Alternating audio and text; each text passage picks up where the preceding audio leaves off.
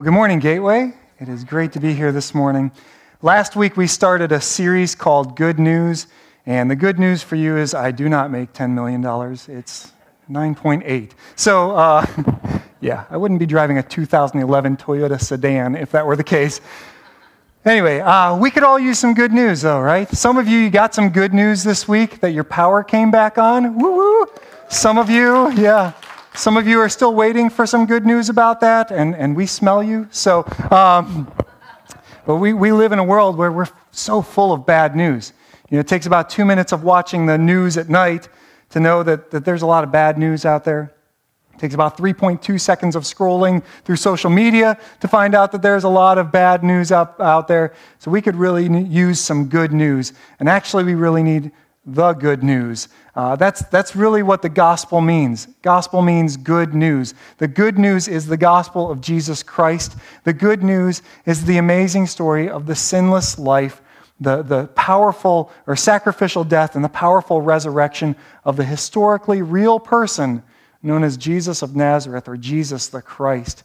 And this good news, as we said last week, it has the power to transform us as it brings salvation to our lives. We said last week that this good news really could be summarized or summed up in one word, and that word was love.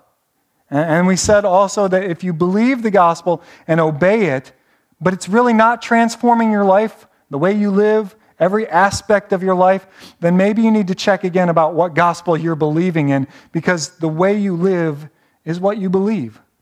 How you live is what you believe. So last week we talked about how the gospel transforms our life, particularly in the way that we love others. And so Jesus said in John 13, "A new command I give you, love one another. As I have loved you, so you must love one another. By this, everyone will know that you are my disciples if you love one another." So Jesus said, "As I have loved you." He modeled what it looked like to love others. So if the gospel is really what we believe, then it should permeate into everything that we do, even in how we love others, even in how we love others who don't agree with us, even in how we love others who are difficult to love. Because Jesus said we are known to be his disciples by the way we love one another. So today we want to talk about how this good news transforms our marriage. Now, I realize not everyone in here is married, but if you're not married, please don't tune me out, all right? You may be one day, and even if you never ever marry or never marry again, these same principles apply to our other relationships. I love the story of the young single guy who got tired of the older women in his church always trying to set him up with a girl and trying to get him married. Every time someone got married in the church, these older women would say to him, "Don't worry, you're next. You're next." And so he got so sick of it, so he came up with a plan to make sure that they would get off of his back. Every time that there was a funeral at the church, he would say to these older women, "Don't worry, you're next. You're next." So I realize that anytime we talk about marriage at church, it can kind of be a sensitive issue. Some of you've been divorced, and it may feel like I'm shaming you, or maybe you're married to a non-Christian, and you feel like we're pointing out an ideal that just really isn't achievable. Or like I said earlier, maybe you never plan on getting married. You don't want to get married. But please know, first, we're not trying to shame anyone or make anyone feel bad or leave anyone out or be irrelevant to your life. I mean, last week we talked again about loving others, and there were times where I was preaching that message and I felt ashamed of myself because I don't always live that out very well. I mess it up sometimes. I don't always treat others with the love that I should. But again, our goal isn't to shame. Our goal is to draw nearer to Jesus. Because Jesus is the only one who has the power to transform us.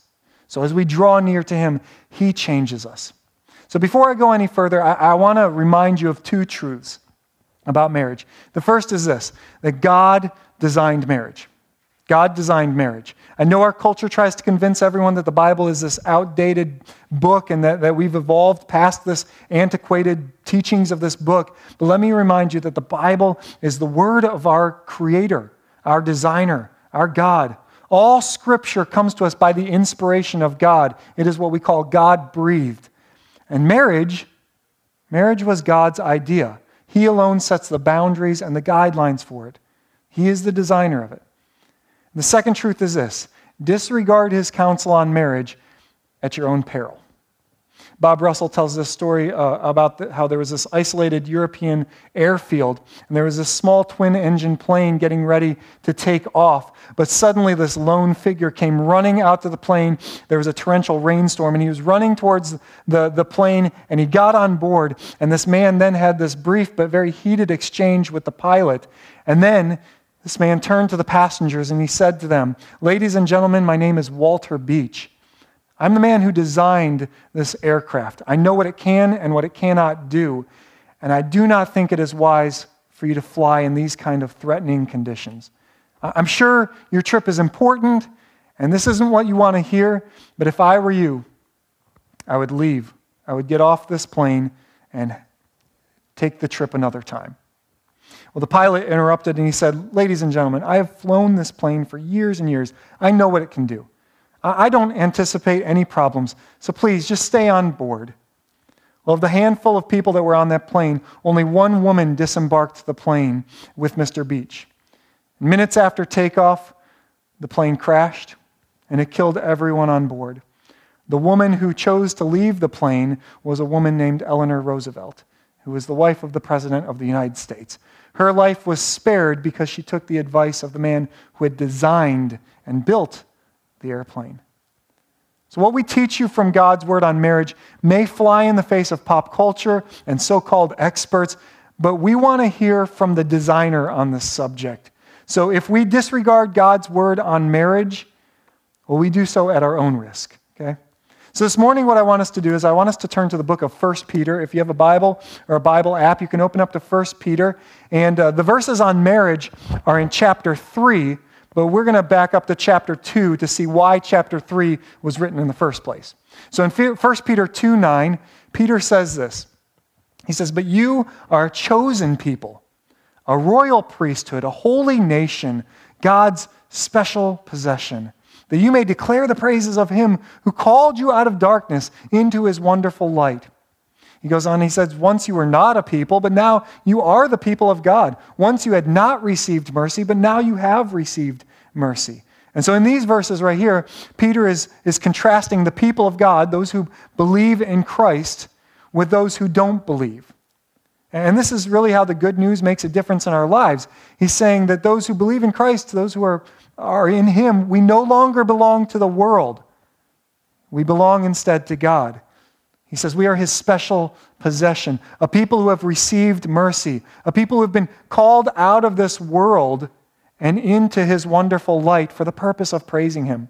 And then he goes on in verses 11 and 12, he writes, "Dear friends, I urge you as foreigners and exiles." So he's telling us that this world is not our home.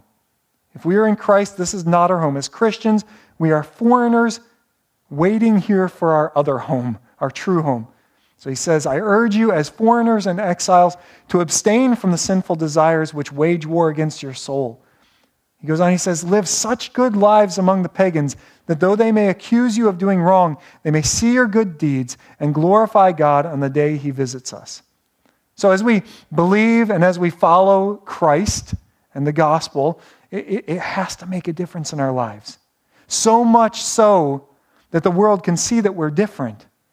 It can see a difference in our lives, in the way that we relate to those in authority, in our relationships, in the way we love others, and even in our marriages. And so then Peter begins to flesh this out by talking about areas where Christians should submit for the Lord's sake. He speaks of how the gospel impacts the way we submit to governmental authorities. And then he moves on to how Christian slaves should submit to their earthly masters. Now, I realize that this may make some of you a little bit uncomfortable to think that the Bible talks so openly about slavery. Please understand, the Bible does not endorse slavery, okay? But it does speak to the reality of the situation that some people were in. And so Peter is talking to people who were suffering. They were suffering under cruel conditions from their government, and they were suffering under cruel conditions as slaves. And he's telling them, even in their suffering, even when they are wronged, to do good, to do what is right. Peter would tell those who were suffering down in verse 20, he says, "But if you suffer for doing good and you endure it, this is commendable before God. To this you were called, because Christ suffered for you, leaving you an example that you should follow in his steps." He says, "He committed no sin, and no deceit was found in his mouth. When they hurled insults at him, he didn't retaliate. When he suffered, he made no threats. Instead, he entrusted himself to him who judges justly." He says, "He himself bore our sins in his body on the cross so that we might die to sin and live for righteousness. By his wounds you have been healed." So Peter reminds those who are suffering to maintain their integrity, to continue to live a life that has been transformed by the gospel, even in their suffering. And that if you suffer as a Christian, that you're in great company because you're following the example of Jesus. Although he committed no sin, he was unjustly insulted, punished, tried, beaten, and crucified. Jesus gave up his rights so that we could be forgiven. He knew that if he didn't do this for us, we would be without hope, lost for eternity. And then Peter concludes this chapter 2, in verse 25, saying, "For you were like sheep going astray, but now you have returned to the shepherd and overseer of your souls." So we were like sheep who had gone astray, but now we're back with our shepherd. I love this. One theologian said in the Old Testament that sheep died for the shepherd when the sheep were sacrificed in the temple. But in the New Testament, the shepherd willingly laid down his life for the sheep. So with that as our background, we then move into Peter's words on marriage in chapter 3. And I want you to notice that Peter will use this phrase in the same way. He'll use that twice, once to wives and once to husbands. In verse 1, he said, "Wives, in the same way, submit yourselves to your own husbands." And then in verse 7, he says, "Husbands, in the same way, be considerate as you live with your wives." So what does this phrase, "in the same way," mean? Like, what is it referring to? Well, it's referring us back to chapter 2, what Peter had just talked about. It's referring us to Jesus. It's referring us to the fact that you and I have been called out of the world to be different. It's referring to how the good news makes a difference in our lives, even and especially in our marriages. You know, I do a decent amount of premarital counseling with my position, and over the years I've been using this little booklet called Journey to Oneness. Jeff Ranson had given it to me, and it's kind of a great tool to use with engaged couples. What I do is I give each of the engaged couple, I give them each this little booklet. They get their own copy, and it has a bunch of questions in it for them to answer on different subjects. And they're to complete the chapters on their own, complete these questions on their own, and then they're supposed to talk about it together, talk about what their answers were and discuss it together. And then when we get back together for counseling, we go over some of the highlights. And so some of the questions, they seem very basic, but it really gets the couples communicating and verbalizing what they might assume the other person knows. Things like where we're going to live, how many kids do you want to have, who's going to pay the bills, how are chores going to be done, what church will we attend. You know, a lot of couples, they walk into a marriage thinking, well, you know, my parents did things this way, and so they assume that every couple does things that same way. And they have this assumed expectation of their spouse. And so we talk a lot in premarital counseling about the baggage that we carry in and the expectations and the dreams that we bring into marriage. And so we talk about how each person kind of walks in to a marriage with their own box, of expectations of what things are going to look like. Their own box of what dreams they have and how things are going to turn out. Their own box of their own hopes and aspirations. And so what they do is they reach into that box, and you can tell that I have daughters because I have a pink Lego set here. And they have these expectations of what kind of house they're going to have, where they're going to live.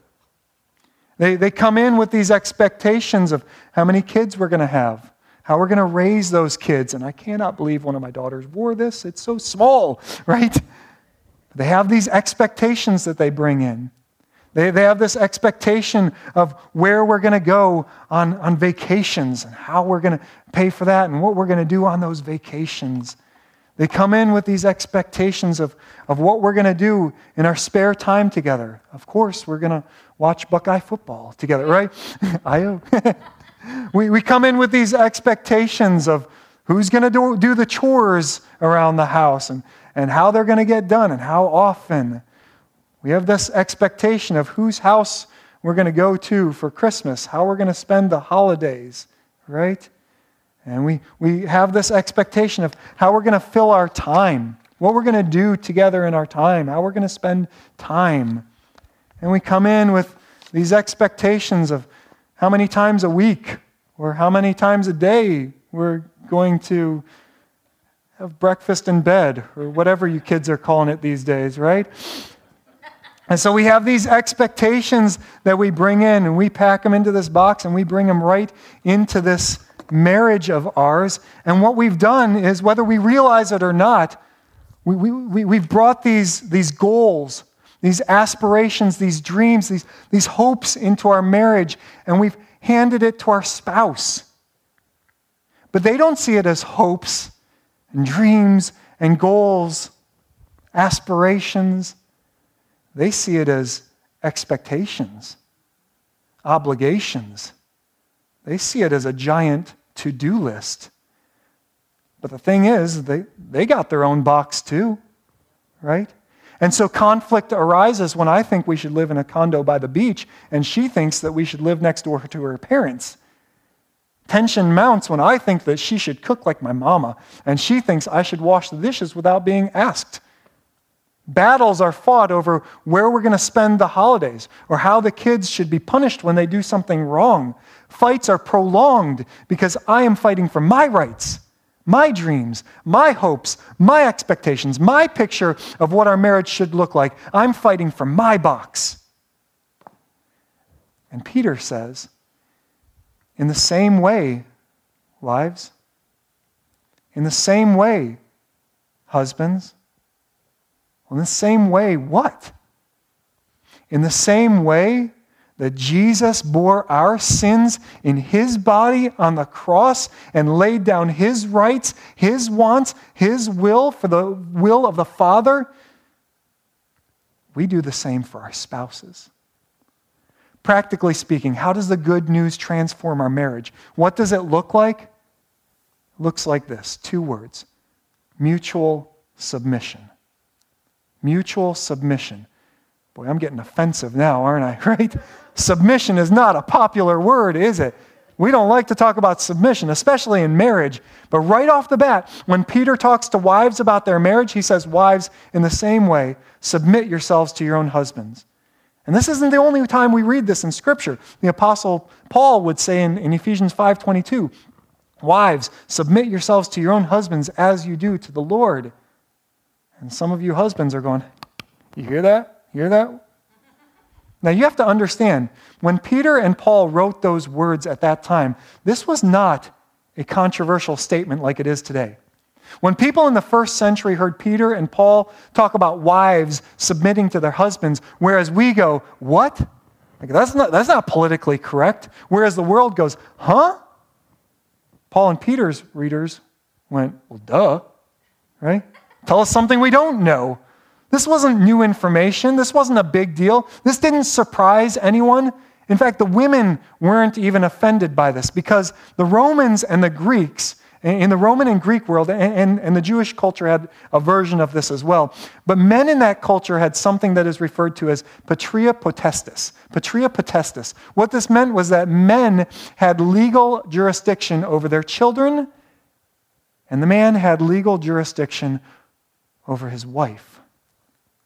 Essentially, the wives belonged to them. So when Peter and Paul said, wives, submit to your husbands, everyone is like, right, because if you don't, well, then the woman could be sold or traded, or the husband could have them arrested. Of course, wives submit to their husbands.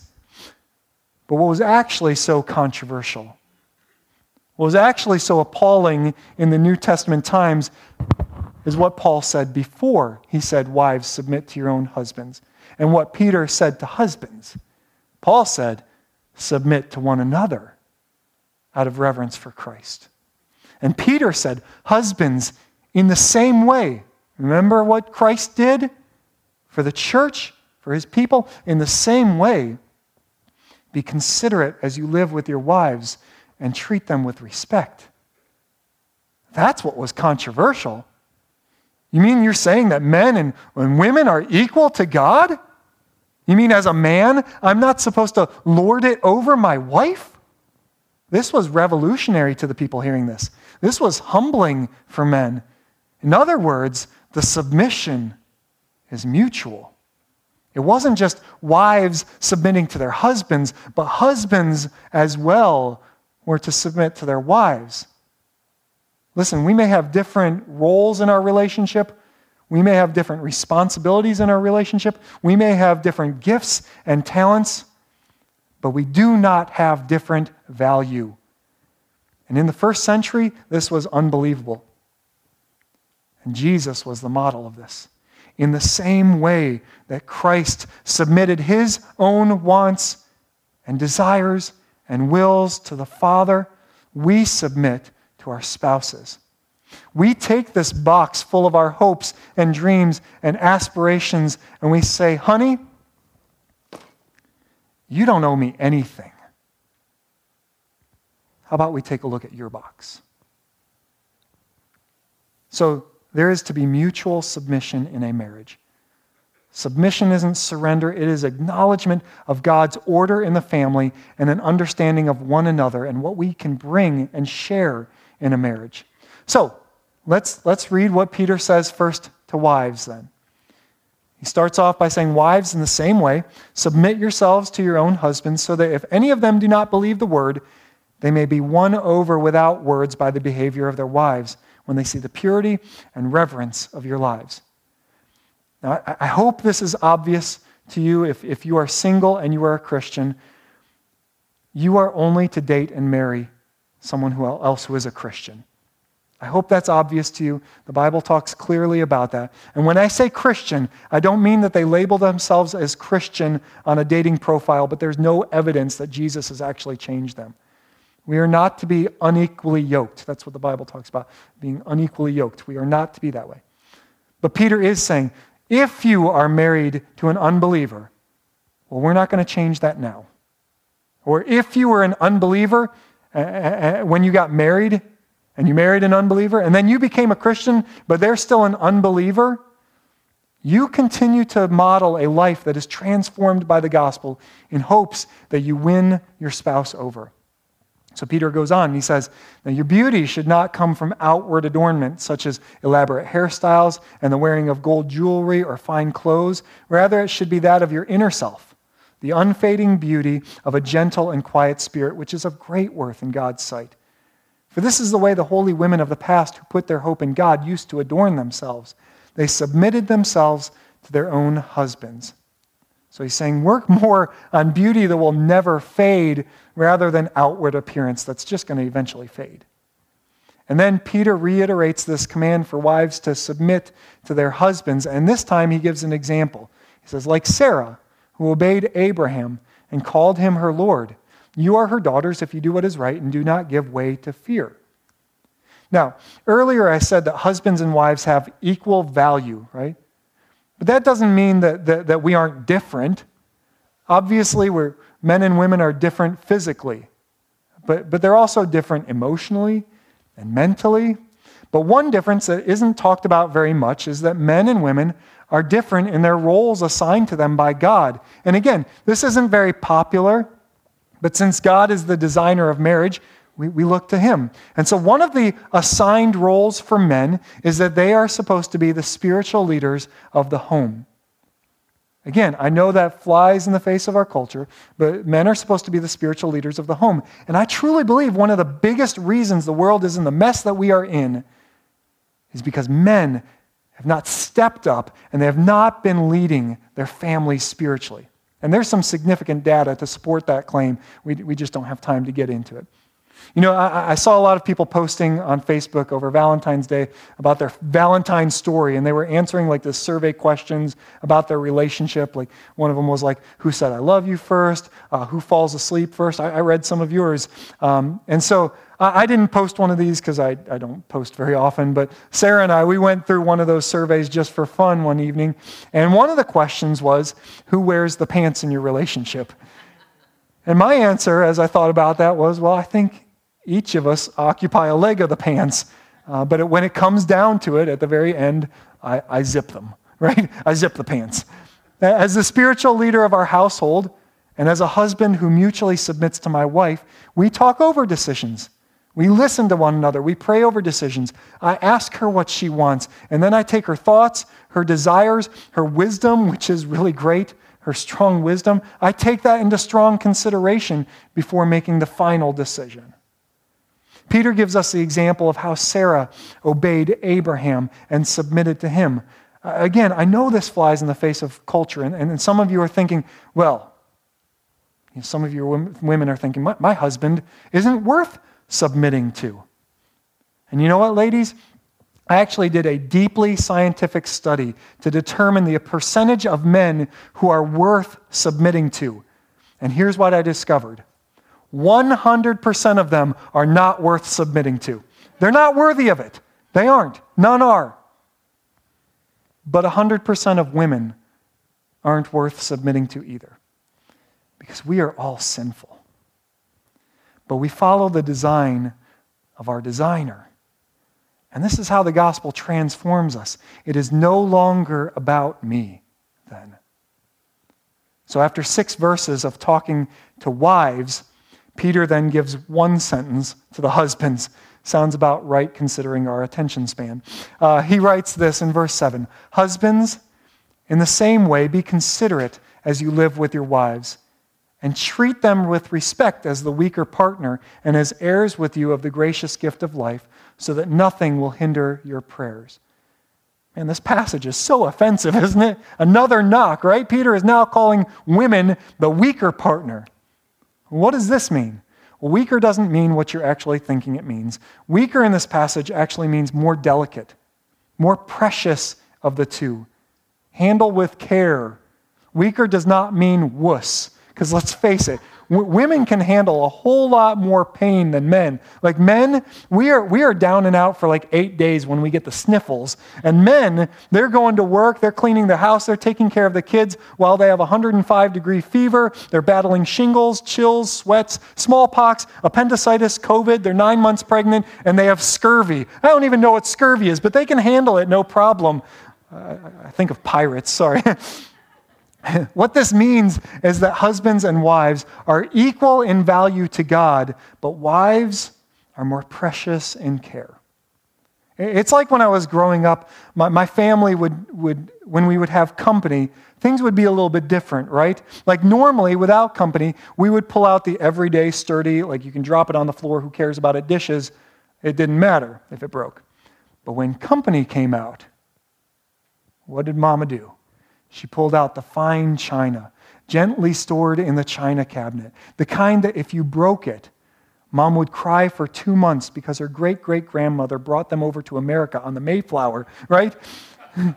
Men are to be considerate of women, handle them with care, with consideration, because they're like fine china, precious and delicate. Peter then says that men are to treat their wives with respect, not just as the weaker partner, but also as heirs with you of the gracious gift of life. So men are to remember that women are co-heirs of this gracious gift of life, that Jesus died for all, men and women. So the different functions and different distinctions between genders really are only for this age. Women will have an equal share in the new age, and even now they experience the grace of God equally with men. But men must remember that selfishness and egotism in the marriage relationship will not just mar their relationship with their spouse, but Peter lets them know that it's going to mar their relationship with God. Peter writes in this instruction to men about their wives and how they're to treat them, And he says this at the end, so that nothing will hinder your prayers, so that nothing will come between you and God. If you're treating them awful, if you're not respecting them, if you're not mutually submitting to them, it not just affects you and your wife, it affects you and God. Peter's point is that husbands need to give up their selfish pursuits. They need to put away their box and consider the greater needs of the family and of the marriage. In the same way that Jesus thought about the family of God and put us weak humans first when he went to the cross. And when a husband does this, when a husband's life is transformed by the gospel, when there's mutual submission, when the husband is being considerate of the wife and showing respect to her, no wife has a problem with submitting to the leadership of that type of man. So it's all about mutual submission because Jesus gave up his rights for us. He owed us nothing, but he gave up his rights for us. This is how the good news transforms our lives, and this is how the good news transforms our marriages. Let's pray. Heavenly Father, we thank you that we can look to the example of Christ, his love, his submission to you, his desire for what is best for us. And God, if we take that into our marriages, it is transforming. So God, I pray that we would look to Jesus, that we would follow this good news, and that it would transform our lives. It would transform the way we love others. It would transform our relationships. It would transform our marriages. God, my prayer is that the marriages that are represented at this church, marriages at Gateway, from this day on, would be a model to our community. It would be a model for others to see because they're modeling Christ's love for the church.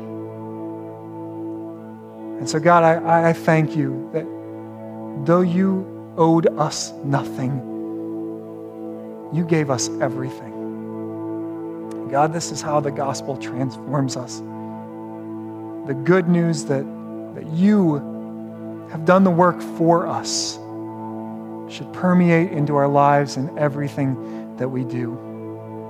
So God, I pray that the gospel would do its work in our lives, that you would transform us. God, I pray for the marriages that are hitting some rough spots, that are on the rocks, where there's some problems going on, where there's maybe some need for forgiveness, there's some need for some mutual submission, that they would look to you. And though there may be this feeling that the other spouse did something wrong or isn't meeting my needs or isn't doing this for me, that I would come in with the attitude that they owe me nothing. That we would have a submission competition to see who can out-submit the other. And that we would model the love that you have for us, even in our marriages. It's in Jesus' name I pray. Amen. And so as we said last week, the gospel of Jesus Christ always, always, always demands a response. What do you do with the good news of Jesus? What do you do with the work that he has done for you? And the biblical response is that we believe in Jesus. We believe in what he has done for us. We believe in his crucifixion and resurrection. We believe in his word. And then we submit to his lordship by confessing him as Lord, repenting of our sin, meaning we're heading in one direction, and repent just means a turn away from that and a turning to something. We turn away from our life of sin and we turn to Jesus. And then we follow through with baptism, identifying with Jesus in his death and his burial and also in his resurrection. And then we live a life that is being transformed daily by the gospel. And so if you have a decision to make about Jesus, or you just need some prayer this morning, I'm going to be up here to your right as we sing this last song. I'd love to talk with you about that. Will you stand and sing?